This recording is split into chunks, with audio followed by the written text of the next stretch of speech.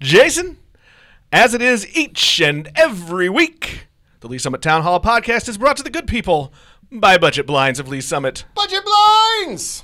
Hey, did you know that the Signature Series automated shades, they provide a safer environment for children and pets due, Jason, to their cordless nature? All hail our Signature Series overlords. Hey, you can even program them. It's really cool. You just program right in your phone, allow you to use your heating and cooling only when you need it for maximum energy efficiency. All hail. Head on down to our friends at Budget Blinds of Lee Summit right in downtown on Main Street. Tell them Jason and Nick sent you.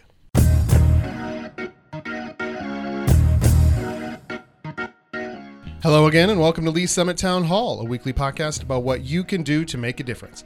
I'm Jason Norbury, and as always, I am joined by a man who is already done with last decade. So done. It's Nick Parker, the publisher of Link to Lee Summit. Are you don't want to relive the past?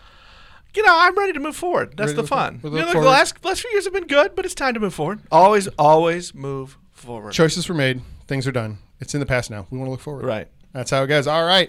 Link to Lee Summit is the source for all the news you need about this very fine city. And our unofficial sponsor today are all the dad jokes about seeing you tomorrow or next year or even next decade.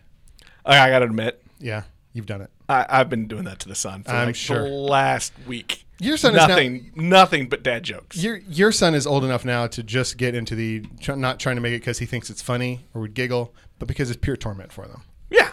Yeah. Well, I mean, look, that's kind of the role. Yeah. So that we are joined today by a very special guest. It is John Bedoin, the proprietor of KC Communications and Media Matters. Oh, and regular guest columnist for Link to Lee And Summit. regular guest columnist for Link to Lee Summit. Johnny, how are you today? Irregular guest columnist. I am great, guys. Thanks. Irregular? Well, you are irregular. Right. Yeah. The columns are regular. The columns are regular. Get some Metamucil or some They're- fiber for that. You need to eat more bran. They're about. I absolutely need to eat more fiber. But that's a different topic. No, it's great to be here, guys. Last time we came on, I know there were a lot of great topics that we tackled, and I think between the three of us, we probably hit about every corner of Lee Summit in one way or another, whether it's the schools or the city or committees or just things that we know and things we've done. So I enjoy being on to talk about what we did and what's coming up next year. Well, coming up, see, Jason, you did it. You said looking ahead. Mm-hmm. It's almost as if we wrote out show notes. Well, we did to write out plan. show notes, but planning is maybe a bit of a stretch, but we did write out some show notes. Today's episode, and we had John join us. Today's episode, what we want to do is look forward.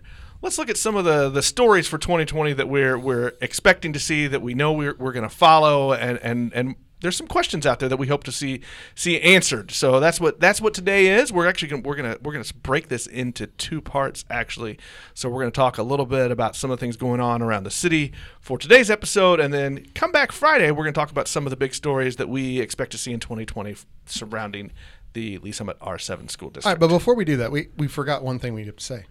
Happy New Year. Oh Yes. yeah. As you are hearing this, it is now January of 2020.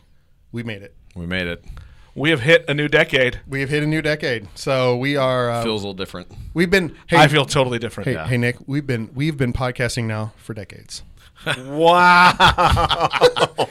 Well, listen, if that's the bar. Well, look. Let's set it low. be fair. Set the bar We low. we have made a habit and actually a goal of consistently setting the bar low for this I episode, this get it. podcast. Because then we clear it and we feel like we've accomplished something. It's important that way. All right, Nick. What's our first story? Alrighty. Well, look. Let's start right here in a place that is near and dear to all of us. We have all served on the board of directors at one time or another for this group. Let's talk about Downtown Lee Summit. Let's talk about Downtown Lee Summit Main Street Organization.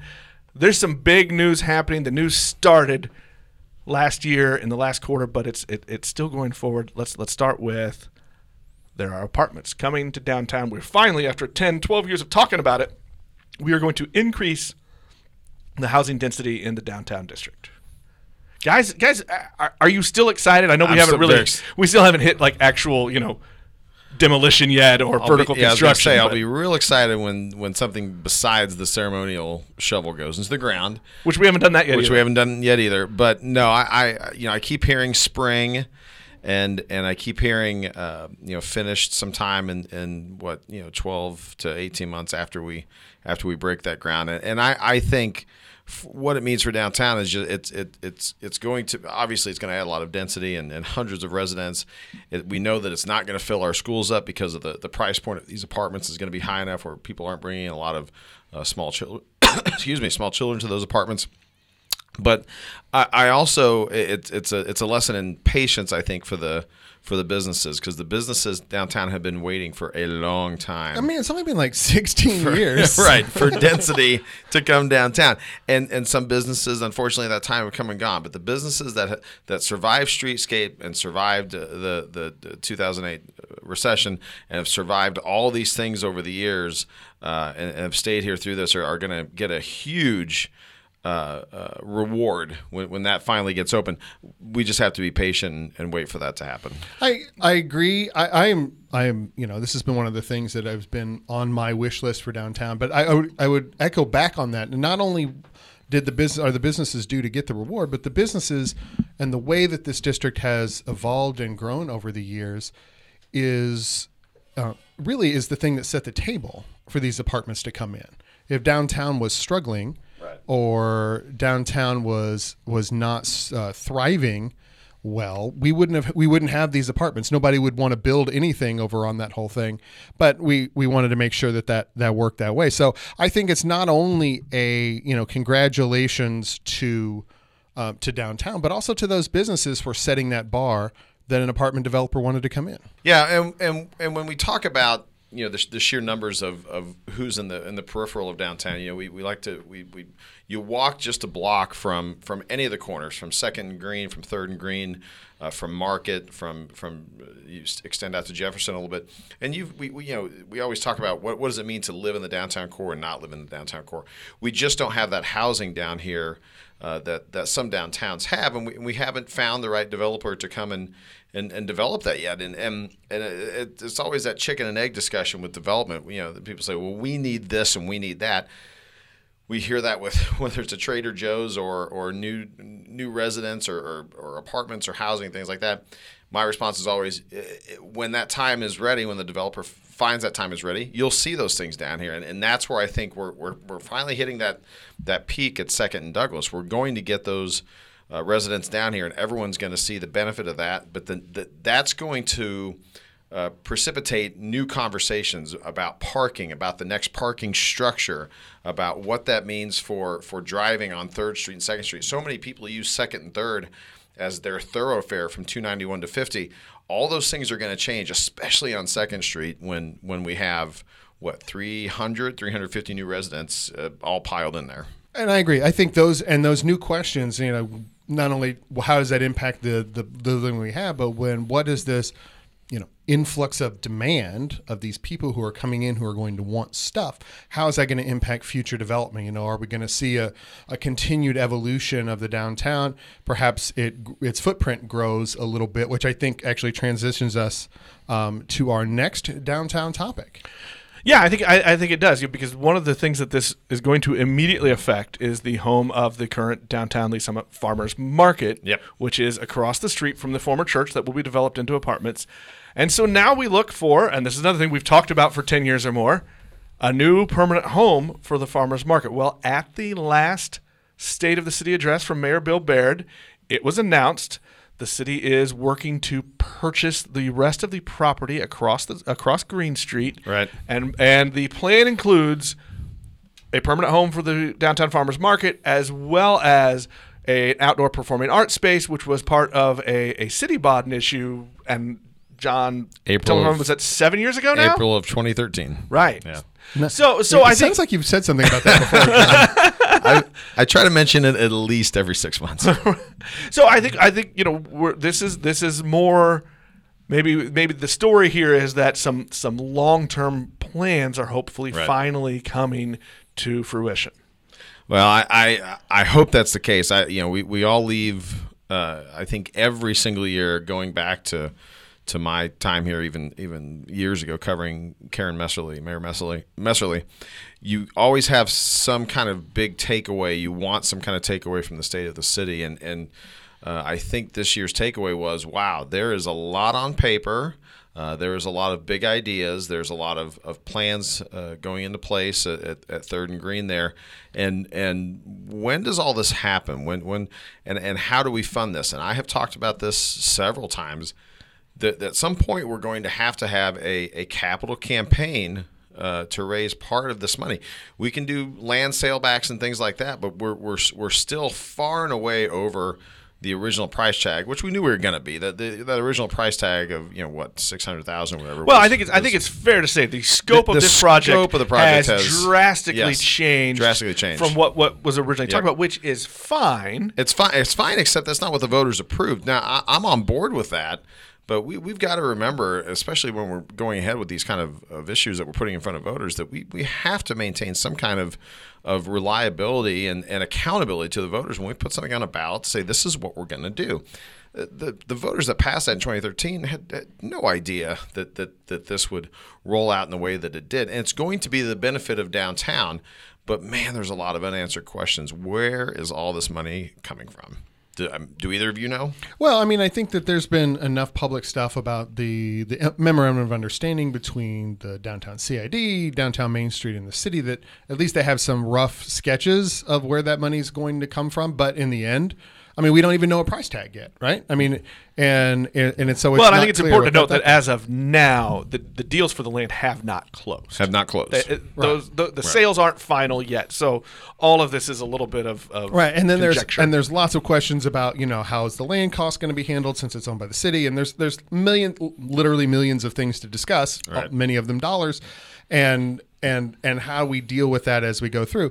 But I think that there's a commitment and. Realistically, this is the first time I think we've seen the mayor. I mean, the city council really hasn't spoken in a unified voice on this so far, right. But we've seen the mayor put some political capital forth to say this is a thing that I want to see happen, and get that going. So, a lot of this is on the mayor and his sense of collaboration to help bring this together and figure out where that money's going to come from, and then right. come to the voters or come to the people and say publicly, this is what it's going to cost. This is what it's going to look like. These are how the costs are going to be shared. Well, and I think John alluded earlier when he was talking about the apartments about it's timing and when the developers come forth, because that's really who's going to make things happen. That's the cash, Jason, that you were talking about. And I think what we're going to see is, and what the mayor alluded to a little bit, is we're probably going to see a pretty big public-private development happen here, where some of that land will be sold back to the developers, and that's where the cash is going to come to make some of this stuff happen. What the final picture is going to be, we don't know.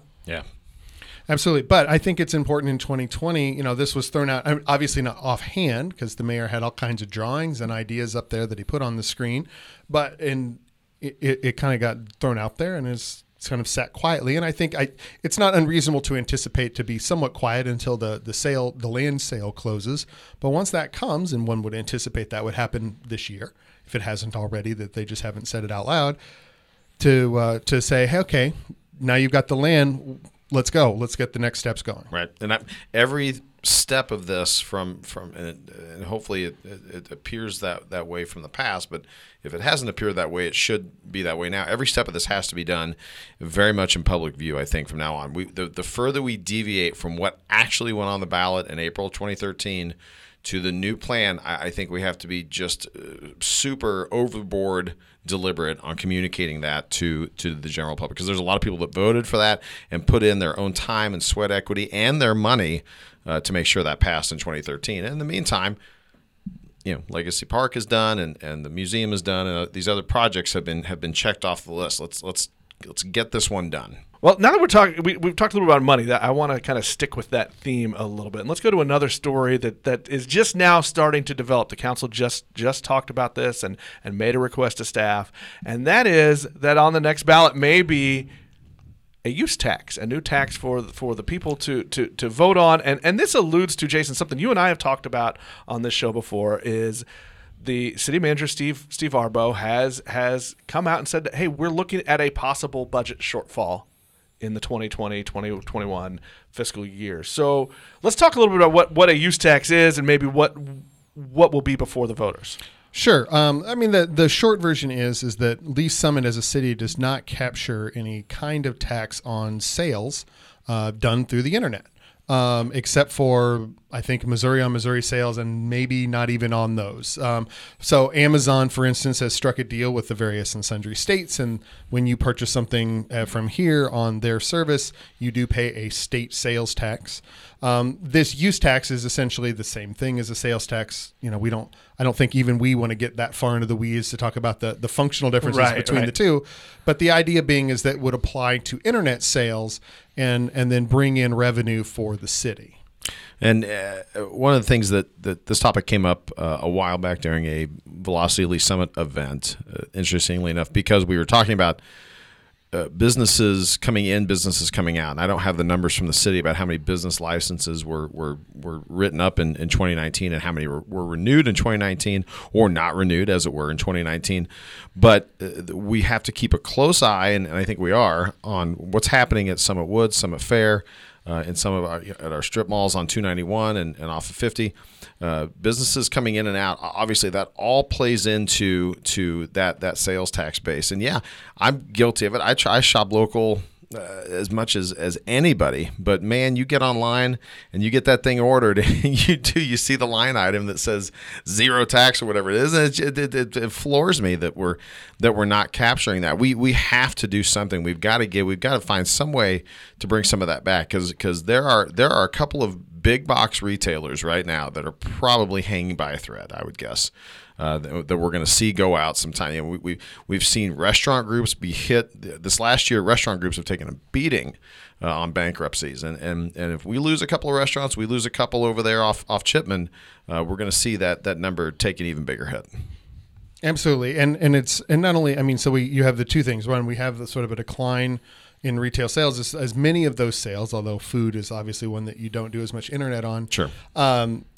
Go shift over to virtual sales, but in addition to that, we have the shifting nature looking forward, and this last fall was not the first time that our city manager has come forth with hey guys, look at this budget, you need to pay attention to tax revenues or we're going to have a problem, we need to fill this hole coming forward, and that's an important piece. But I would note for a second, it's an important piece. And that's a conversation that we'll need to have through the course of the spring, is up to the election for it. But it's not a sufficient piece. No, and I think that was what I was going to bring up, was the second half of the story that we're going to watch is whether that passes or not. And say it does pass. Right. It's not enough to make up for the shortfall that Arbo is kind of warning the city council about. So it will be interesting for us to watch the discussions that the council has on the dais as they look for other ways to make up for that gap. Well, it's lucky that we're not coming into an election season. Well, that's what I'm saying. Nobody's going to say anything out of the blue or make any unreasonable claims from the dais as we go through this process. But that's never happened. Do you dare put a use tax on a ballot in 2020? You can't. They won't do it for April. We know that. But do you stick it on an August ballot when it's a presidential primary, or do you stick it on a presidential year, God forbid, a November ballot? That's all going to tie into this conversation, because voters will be flooding to the polls next year, and so this it could definitely go one way or another. It's up there, but I think even if they get it on the ballot in time for the next fiscal year or not, whether it passes or not, we still have that core question. Really, the difference is how big that gap is going to be, right, and what the council members are going to do. Well, and that's a great question to be asking of our candidates as they get forward. Is hey, here's a gap that's been pinpointed. What ideas do you have, or how do you plan to work with the rest of council, with the rest of the city, to try to find a solution? We all saw the previous council election cycle. We all saw a lot of language coming from the dais and coming from political groups about things that they wanted, but when it came to the question of how do you pay for it, it got pretty nasty. Well, revenue streams have to be at the top of the list, but in the top 5 of things we're going to ask these city council candidates, right? I hope so. Well, okay. Well, let's as we transition into, we're going to talk about that big story coming, which is the election. I just want to. Here's what we have. We have running for city council. There is a seat available in each of the 4 council districts throughout the city. In District 1, Hillary Shields and Robert Dye have both filed for that seat, which will be vacated by Rob Binney, who is termed out. Yep. In District 2, Roberta Goff has the only one that's filed for that seat, which is being vacated by Craig Faith, who announced, I think it is a surprise to many of us, that he's not running for re-election. Late summer, early fall, yeah. In District 3, Phyllis Edson has filed to run for re-election. There is no one yet running against her. And in District 4, Fred DeMauro, who it seems, because of the way things lined up, is running for re-election every 6 months, something like that. He has announced he's running for re-election, and Donnie Funk has filed to run as competition for that seat. So here's what I want to know from you guys.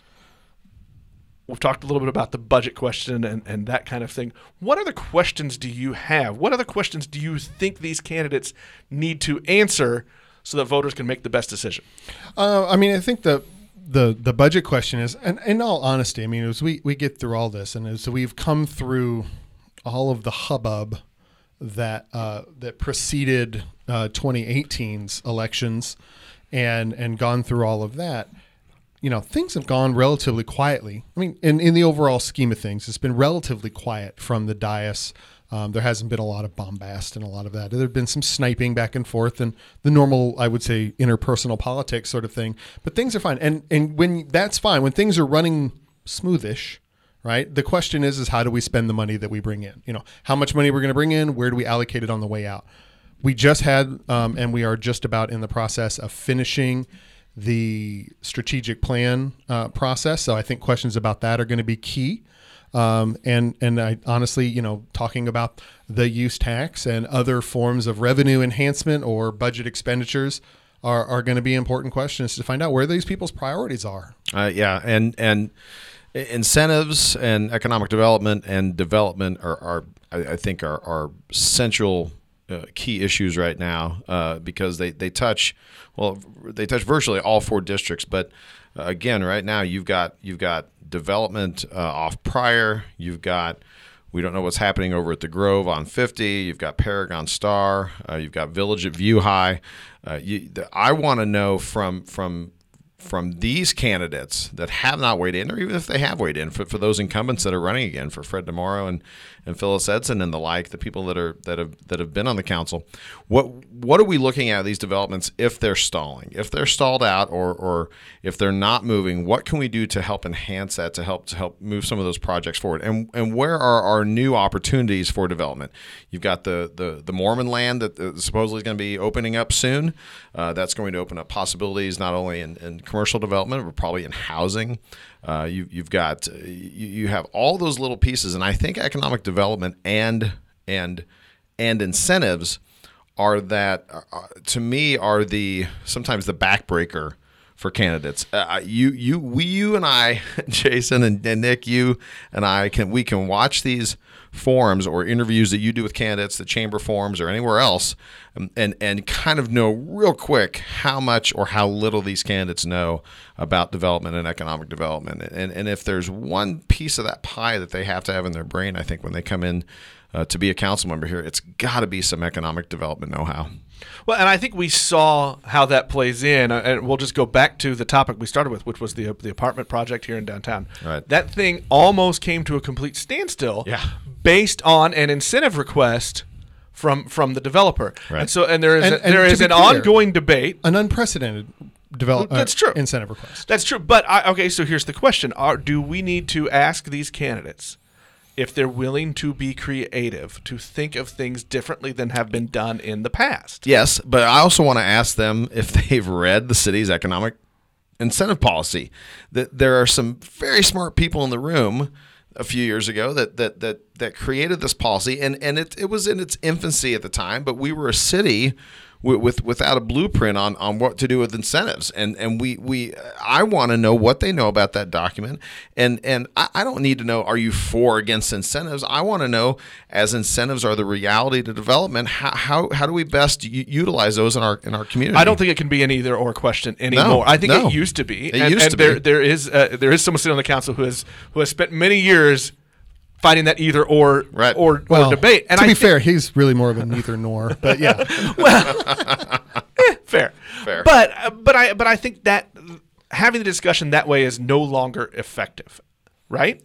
I don't disagree. I think that I think that the biggest thing I think the city has a policy, Yeah. and it's fine to disagree with that policy, and it's certainly within the realm of the council, whatever form it takes in the coming year or 2 years, to have a relook at that policy if that's what they want to do. Right. Or if nothing else, there'll be times when they're going to maybe deviate from that policy, or times that they're going to make themselves adhere to that policy, and they need to be clear about that.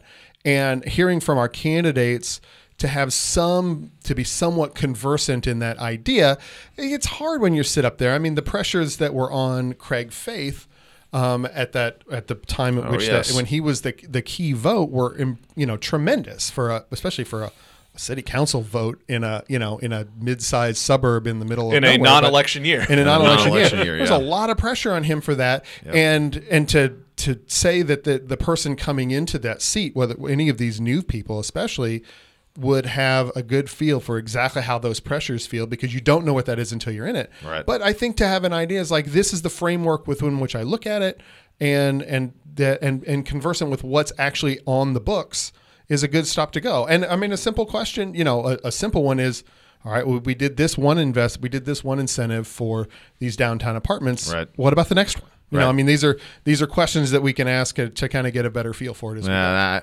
I'd sure like them to have an understanding on TIF and CID and all those things, and how we have been ahead of the curve, I think, in many areas on TIF, and that area at Chipman and 50 got developed. If not for these, we would still be driving. Would we still be driving to Independence or other areas to do our shopping? I mean, these things have a great place in the development realm and in the commercial development realm, and yeah, if you want to, I think if new council members want to throw the whole incentive policy out, that's going to have to be a long discussion. I think they need to get to know it, and they really need to understand where the tax money comes in and which parts of our community, and then take that conversation from that point of understanding, not from a point of saying I like this or I just don't like this. To me, that's disingenuous. Other than, and Jason, you alluded to this earlier, other than the previous council election when we were talking about raises for city employees, we were talking about raises for our public safety employees, there really hasn't been any huge topics of contention. What other questions do you guys have? What do you think, other than development and what looking forward? Are there other questions that you have for candidates? Well, I think we come up? actually, this goes back into development, but I think there's some real questions to be asked about the PRI, the Mormon Church land. Mm-hmm. That is a huge percentage of the land mass of an already very large area city, and I know that the owners of the land don't have any intention to dump it all on the market at one time, but sensitivity to market conditions and what have you, when that stuff comes on, what kind of development is going to go in those places is going to have not only an impact on that land and who lives there or works there or whatever, but on just stuff all around. I mean, if a big chunk of prime real estate opens up, everybody's market value suddenly goes down. That being off the land creates a scarcity that we may not have going forward. And what do we do with that land from not even an economic development, from just a master planning or I know, shocking, I'm going to get back into land use and things, but those kinds of questions are ones that are really important. The only other topic, I mean, there's a bunch, but the topic that would be pressing for me would be, I always like to know where candidates kind of see us during their time in office, whether they're going to stay in office for 4 years or 8 years or run that and then run for mayor, or however it looks. They're going to be in office during a period of time of growth. We've got projections about the city growing over the next 10 years. I've heard projections of 1,500 or more students entering R7 over the next 10 years. We're gonna housing, those kind of topics. I'd like to what kind of city do you want to leave after your 4 or 8 years? And sometimes I ask that question because I want to hear what I think the real truth. Sometimes the truth is, that we hear candidates, I don't want the city to change. I don't want downtown to change. I don't want 50 Highway to change. I like this town like it was in 1978. I want to know that. I want to vet those things out. And if that's truly your thought, if that's truly your strategic plan for the city, let's talk about that, and let's talk about what that means for the city. If it's not, I want to know that too. If we go back to 1978, can we have like Camaros for everybody? Yes. We will cruise third. We will cruise third. We in will Camaro. we'll bring back Griff's instead of a weed shop, and we'll just drive up and down 3rd Street and have a good time. All right. Well, Jason really wanted me to dig into the weed story there because I think that's a story that we're all going to watch for. But I'm not going to do it yet. Okay. Oh, you're the worst. I That was wa- the perfect segue, it and you was. just dropped the ball. It was, but really, my job is to annoy you, Yeah. and so I'm so glad. tick one on the board for me. You I'm so did that glad to I could. start. I feel like I'm the therapist sometimes when I'm the third person here, which is so not my role. I'm going to be like, some people, John, can't do the right thing when they're on the podcast. So I do want to because we've hinted at this a lot, and I'm going to play to Jason's favorite thing here a little bit, but housing development is a topic that we're going to have to talk about, and I think we need to ask our candidates about how they feel, because this is something that, Jason, you and I, since we started the show, have watched the council go back and forth on since from the very beginning of this podcast, and that is seen studies that say there is a need and a demand for more affordable housing, for more senior housing, for multifamily housing. However, every time that has come up, it has been met with contention both from the dais and from the public. So I think one of the stories to watch is what does this next council body, however it's defined, think about the future of housing development in the city? I agree, and the way I have sort of come to think about it is the council as a whole over time. I mean, obviously, and this has been a shifting balance, but have been generally in favor of these sorts of generic, I'll call them platitudes of housing development. We need more housing. We need more affordable housing. We need to change our balance a little bit, but they've been very resistant to every specific project, right? So it's like, not that one, and then the next one comes, well, not that one. Or that one in that place. Yeah, or that not that one because it's close to me, but that one over there is fine, or whatever the case may be. And so it's interesting. And what we haven't had, and even in this last go round when we had the Alera project and the follow up with the Osage project, as they called it, that it was actually approved by the council. Going through that whole process, even then, a council member, and I'm going to pick on council member Binney because he's leaving, but he has, I think, been fairly steadfastly opposed in general to multifamily development in the city, and most specifically in his district. As a general whole, I mean, he was in favor of the downtown apartments, but that was something that's been on the city's master plan for a long time. Even then, I don't think Councilmember Binney, and this is my read of the subject, cares for multifamily housing in Lee Summit in general. I mean, like as a thing, that's not what he really would choose as his ideal, but he doesn't want to say that. And I honestly, I'd be more complimentary of someone who would take a stance that blunt that I disagree with than I want someone to hem and haw and kind of try to nitpick everything because they have a discomfort at that level. So I'd like to see perhaps some more honesty coming forth from the council as we go into this next phase of housing development. My only add into that is let's keep in mind that we've done housing. We've spent money on housing studies, and the city, EDC. There's the chamber. There's been drivers that have done housing studies that have shown us. Obviously we've done for commercial real estate too. We've done the downtown study and the expanded downtown study, and we've done the housing study, and we've shown this is what people want, and these are the price points people want, and this is the type of living people want. I say it again, we've got to listen to the experts when these things come up. And Councilman Binney's votes aside, I think housing will be a huge piece of the next election, and absolutely that topic absolutely has to be in front of these candidates for all 4 districts, whether they're incumbents getting back in or brand new people to our council.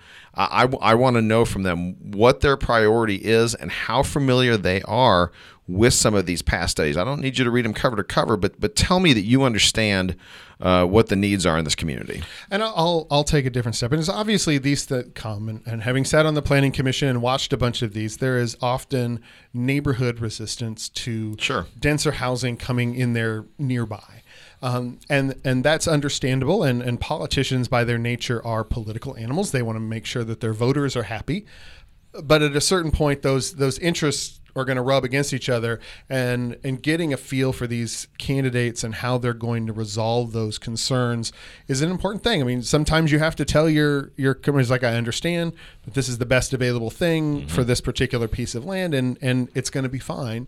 and we'll go through that. Well, and I'm going to go back to John. I've seen you in your social media rants. This has been a common theme for you over the years. But I think it's important. Rant's a little strong. But I think it is also always important to remember that, like you just said, sometimes the politician has to say this is the best thing coming. Right.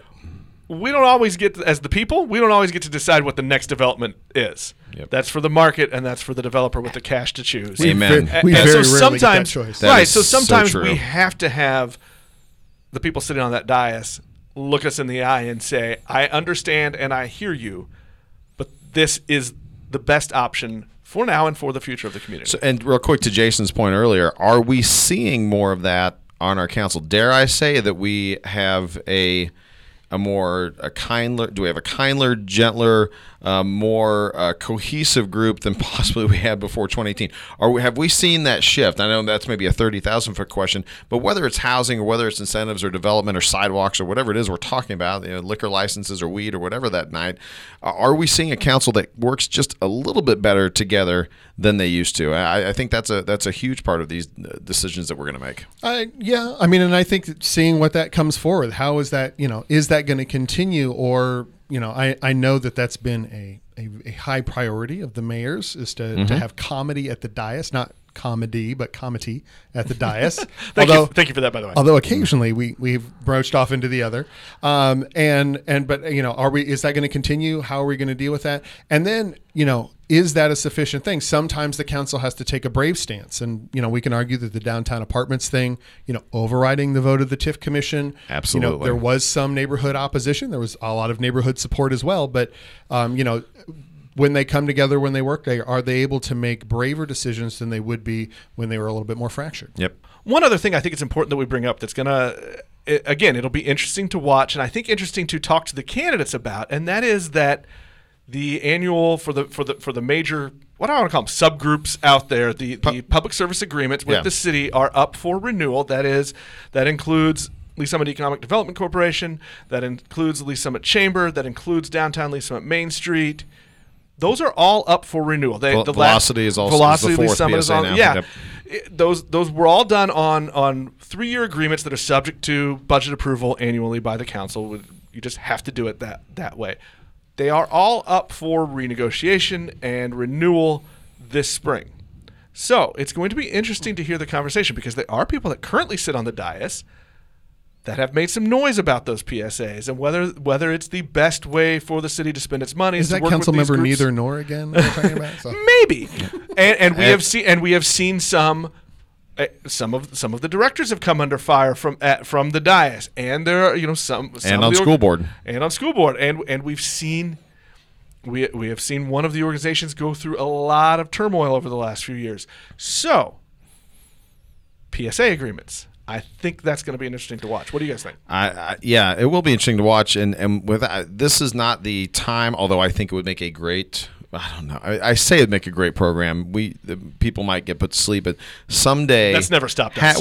Having a discussion about you listen to our episodes. I do. Having a discussion about the bed tax and how all this got started and who put that into play through the that is now split into many pieces. Is now split into many pieces, but the way that came to be through the Lee Summit Economic Development Council deserves a continual nod, that there was that foresight back then to make that happen and to make sure that fund was, that bed tax was protected. Now, I'm going to speak specifically to downtown Main Street, because that's the piece that I was most intimately involved with. And back when I was on the board and eventually board president, we were in a great position coming off the GAMS Award, the Great American Main Street, and we were getting $40,000 a year at the time from the city, which was it's a drop in the budget. It was less than 10% at the time, and we wanted to. Janine Rand, who was the director then, made the bold move to say, we're going to ask for more. Don't know if we're going to get it. We're going to ask for more. And guess what? They got it. And it wasn't much. It was another $60,000 a year. But that's been years. I want to say that goes all the way back to maybe 2012 or 2013 when that increase happened. But in order to maintain the gem that we have in our downtown, I think it's absolutely pivotal. Those are the wrong things to look at.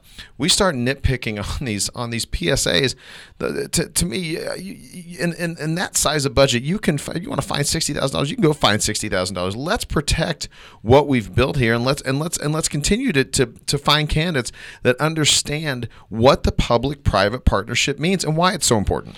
Okay, I'm going to pause there for a second. Jason, put on the professor hat again. Just give everybody a quick reminder of what these agreements are and what the city is asking from each of these organizations. Well, essentially, they're contracts. The city has hired these organizations to do certain tasks to promote. Generally speaking, they have made it tourism related, although I don't know that the Velocity contract falls directly under that, but they have been sort of tourism related to do things to enhance, in case of downtown Main Street, to enhance downtown, to enhance the quality of applicants or people to come in and start and grow businesses in Lee Summit, both for Chamber and for EDC, although on different terms. For marketing aspects, for the actual tourism marketing goes through through another piece of that through money, the Chamber, yeah, but it comes through the Chamber and those sorts of things. So it's essentially the city has hired these organizations to do this work on their behalf on that. And one of the questions that always gets asked and that people try to raise is, what's the return, right? What would doing all of these things in-house cost that we can do on that? And obviously, if you want somebody to run your Chamber of Commerce, it's going to cost a lot more than it's only 50 something. I think that the Chamber gets 40 or 50. Yeah. And what do they do for that? What does that 60,000 buy and those sorts of things? And those are questions that are good to ask, but these are another good questions for, we have an opportunity through this election process, if we want to get back into that for a second, to really sort of let these candidates separate themselves on what they know and how they know going in. It's always a really, really steep learning curve when you go from candidate to elected official. But the ones who make that the least steep are the ones I think that, hopefully will separate themselves through this process. And having this come up now at the same time as we're going through that, I think gives us an opportunity to not only have that conversation about what the PSAs are and what they do, right, but also then, get these, see if the candidates can keep up. I think it's also important not to ask the candidates not just what they know already, but to hear their response and what are they willing to learn. Because I think you said it right there, that there is a big learning curve to go from candidate to actually sitting there. Absolutely. And I think, there is a linkage between the PSA money and the bed tax. I mean, there always had, that was the original estimation. There definitely is. Yeah. They diverged for a bit and kind of have reconverged over the years. And I know the bed tax has increased a little bit. And if we add more development in downtown, like a hotel, then those hotel beds are the things that generate that tax. So the more of that we have, the better off that these organizations will be. And hopefully they can get, they can continue to do that good work as they go forward. So it'll be interesting. And I know that the council has over time taken a few jabs at the EDC specifically at times. And I know right now the Chamber is in between leaders. So that's going to create a little bit of uncertainty, and downtown is once again coming off a national award and all those sorts of things. So, I don't want to look at it as, and I hope that our candidates and our council members don't look at it as a zero-sum sort of a thing, but, there is some of that push-pull that goes along in there. And I know that some of our electeds have sort of viewed it that way, at least in the recent past. And just point of clarification that, yes, the Chamber is in between leaders. Matt Barrett is currently the interim running things. He's probably doing 2 or 3 jobs over at the Chamber right now. But just point of fact, they're seeking that new head, but the ship isn't running without a. It doesn't have me at the helm, so it's not like about to hit the iceberg. Have Nick at the helm or anything. Yeah. But you bring up a good point. Unfortunately, the change in regimes, and whether that's Jim Devine a couple of years ago or most recently with 2 presidents in the last 3 years or so at the Chamber, those things make headlines, and those are things that we have to discuss as a community, and how we attract leaders to run very vital organizations in Lee Summit. Well, I think that all sets up, I think, a lot of questions that hopefully hopefully voters are going to be asking their candidates as they get to meet them. I know, Jason, you and I will be asking questions as we get to know the candidates. We are looking to plan some candidate interviews over the coming months. We're hoping to have maybe a public forum or two out there. So we'll be following up with that as well. But as always, we encourage voters to go out and get to know those candidates. And John, I know as a columnist and a rabid user of the social media channels, yes, you will be asking questions as well. I want to get now to one last topic. It's weed, right? Oh, okay. Two last topics. Yes! All right. Thank God we're going to discuss weed. Let's get the medical marijuana story out there first, and then we'll go to the last one. And look, I don't know that there's a lot to really say other than this is just a continuing, ongoing story that from the state level, as medical marijuana is legalized in the state of Missouri, and they go through their licensing processes. Jason, why don't you just real quick, where are we now, and what are we going to be looking at in the coming months? Sure. The state is in the process of handing out the licenses for the various business types to do that. And as it turns out, there are no Lee's Summit businesses that have been granted a license for cultivation, transportation, or testing. We do have the one left, and the one that really most people care about are the dispensaries. The state has said that they're going to put that out towards the end of January. I think the 23rd or 24th is their announced date.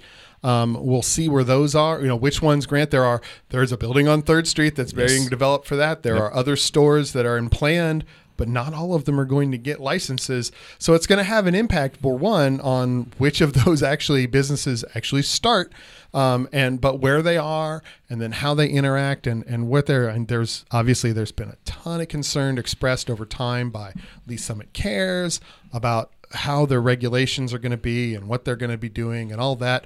And that we went through an entire, a zoning and planning process about them over the last year as well. So seeing them once they get going, I think will be interesting to see how they go. Some interesting culture shifts right now with that, having this discussion, and Lee's Summit, and then also the tobacco age going up to 21. And if you ask, I don't want to speak for them, if you ask Lee's Summit Cares, and if you ask some of the counselors and other people at our middle and high schools, and maybe the grade schools, vaping is still the number one topic, I think, that's happening, kind of centered around that. And there's this whole discussion about, if we open up these stores, are the kids going to start vaping marijuana?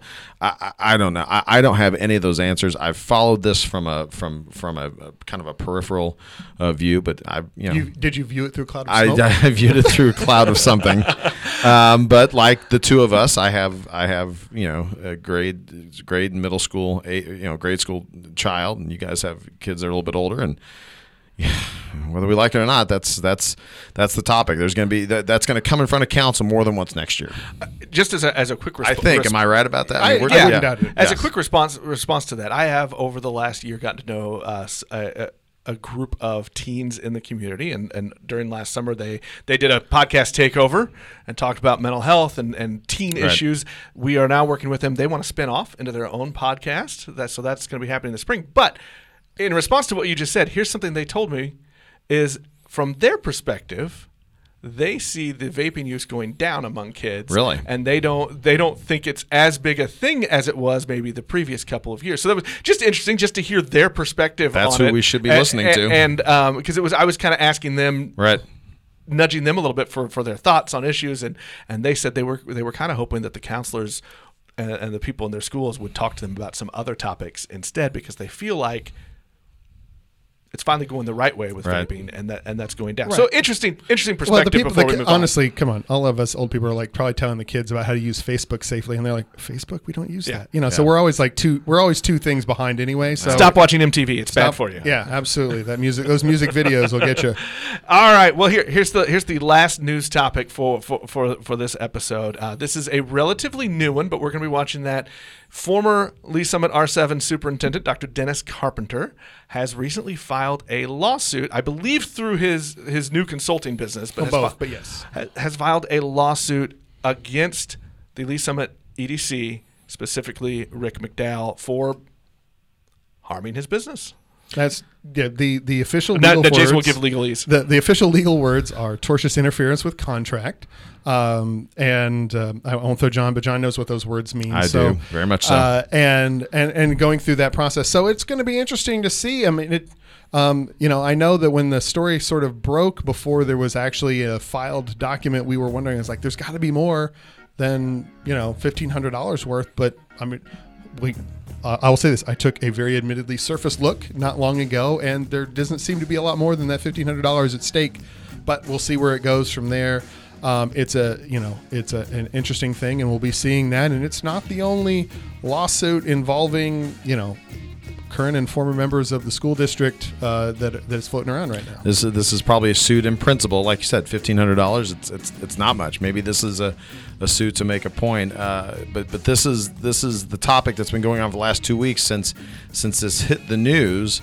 And to me, it illustrates again just exactly how much power some of these current and now in this case former members of our school district administration team, how much power they still have in the local press to get that story on TV without a single document. So, of course, at that point, the TV station calls Rick McDowell. Well, Rick McDowell can't say anything because I haven't seen the lawsuit. And looks like this paperwork was filed maybe just right before Christmas. Is that right, Jason? It looks like it was filed on the 18th, but may not have been out until... Yeah, it was very interesting when that story broke, because the first thing we did was go look for get it. online to look for it, and it hadn't been filed yet. That's something we'll follow that as it goes along. I'm sure there will be topics that Jason, you and I will hit on the podcast as it goes forward. Just real quick before we wrap things up for this episode, Jason, how long do these kind of processes take? I mean, is this something that we'll be talking about for a year, for 2 years? Quite possibly. I mean, it depends in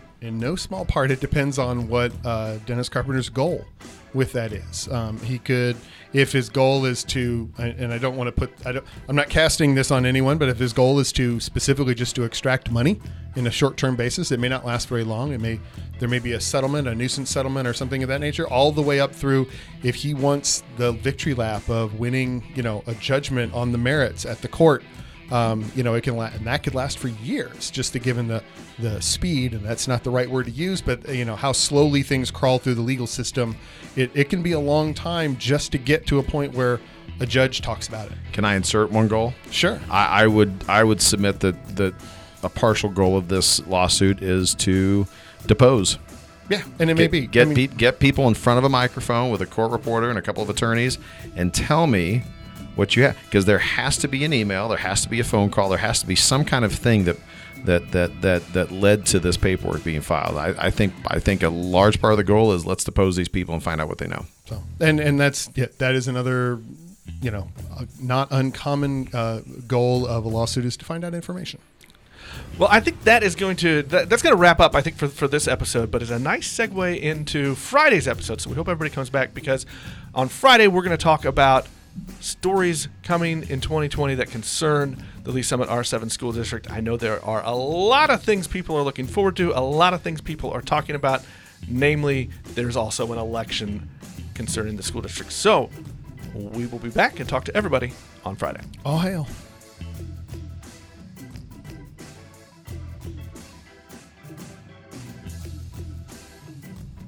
You have been listening to Lee Summit Town Hall, a Link to Lee Summit podcast with hosts Nick Parker and Jason Norberry. A proud member of the Fredcast Network, you can subscribe to this podcast on most of your favorite podcast apps and catch us every Monday, Wednesday, and Friday for all the news, analysis, and conversations on the Lee Summit community. Connect with us on Facebook at Link to Lee Summit or on Twitter at LS Town Hall.